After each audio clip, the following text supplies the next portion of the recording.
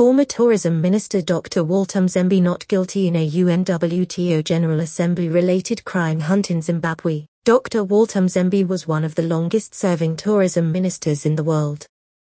He also served as the foreign minister in Zimbabwe.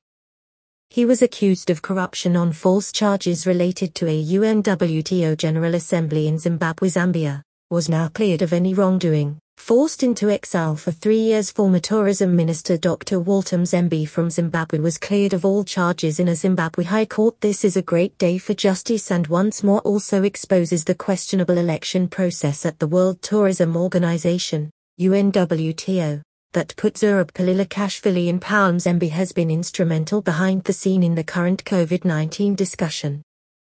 Clearing his name may give Dr. Mzembe the opportunity to add his experience to the future of the travel and tourism industry, or perhaps to his beloved country, Zimbabwe. Dr. Mzembe has always been accepted and admired among his peers from around the globe. He was seen traveling the world and speaking at many important events during his term as a minister. Behind the scene, his friends many times told him he was one of the best tourism ministers in the world, but unfortunately from the wrong country. Dr. Mzembe is a global man. He was second as a candidate as Secretary General of the World Tourism Organization in 2017. He fought for this post and gave it his all and more. He actually ended up giving up his freedom. He understood the manipulation the current Secretary General Zurab Kalilakashvili put on to win the election. Against all odds, Mzembe won the UNWTO election second. Mzembe fought until the end and called Zurab's activities by its name, fraud. He gave in during the General Assembly when promises he would be put in charge to change the election system at UNWTO.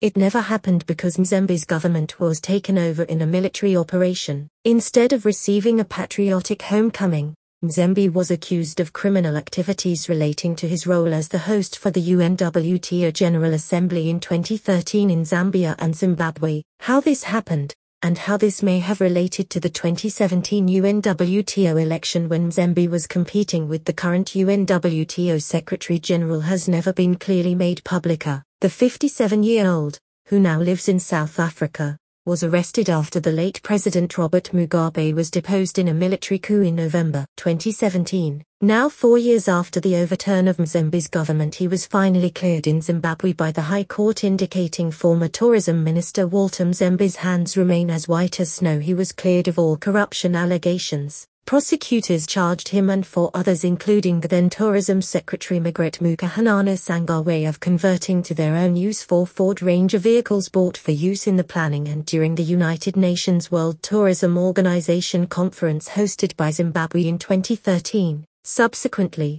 Prosecutor General Kumbarai Hodze filed a High Court application seeking the forfeiture of the vehicles, which he said should have been handed over to the Tourism Ministry at the end of the UNWTO conference. But Justice David Mangota of the Harare High Court, in a judgment made available this week, ruled that the Prosecutor General had no reasonable interest in the vehicles, which were never the property of government and were in fact owned by a trust which had a mandate to remain in existence long after the UNWTO event passed. The judge ruled the Prosecutor General's statement, which is to the effect that the respondents violated government procedure when they failed to surrender the motor vehicles to the Ministry of Tourism and Hospitality Industry after the conference, is difficult to comprehend, let alone accept. He does not cite the circular, regulation, rule or law which he is insisting the respondents should have complied with.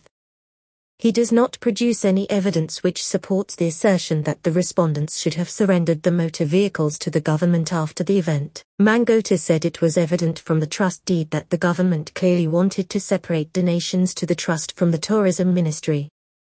The trust, which had 8 trustees, would receive and disburse funds in preparation for the conference, remain in place after the conference and retain the residue of whatever donations it collected for the conference to serve as a reservoir for the trust's pursuance of future activities which are related to tourism and hospitality, the judge noted. It was, in fact, never the intention of government to dissolve the trust at the end of the conference.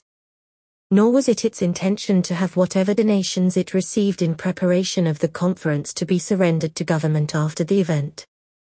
It, in fact, appears to be the intention of the Prosecutor General to strip the trust of its motor vehicles, the judge said. Mangota said it was difficult to condone, let alone accept Hodges' unfortunate decision to label Mzembe and the others who are beneficiaries of the trust as thieves when he could not prove their alleged unwholesome conduct. Mangota added the respondents, it is evident, did not steal anyone's property. Their use of the vehicles after the conference is nowhere near the crime of theft or theft of trust property. They allowed the motor vehicles to remain registered in the name of the trust which owns them. Their conduct is not consistent with that of a thief.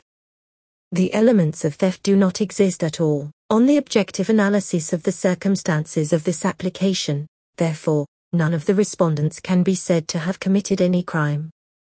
The conduct of each of them is well above board. No element of any offense attaches to any of them. Their hands remain as white as snow. They are clean. The application is, in the result, dismissed with costs. Before pursuing forfeiture proceedings, the Prosecutor General dropped criminal charges against Mzembe, Sangawe, Sasana Makomi Kuhudzai, Aaron Jingira Mashoriwa and Grey Hammer. In Justice Mangota's view, he had no option but to withdraw, as he wisely did.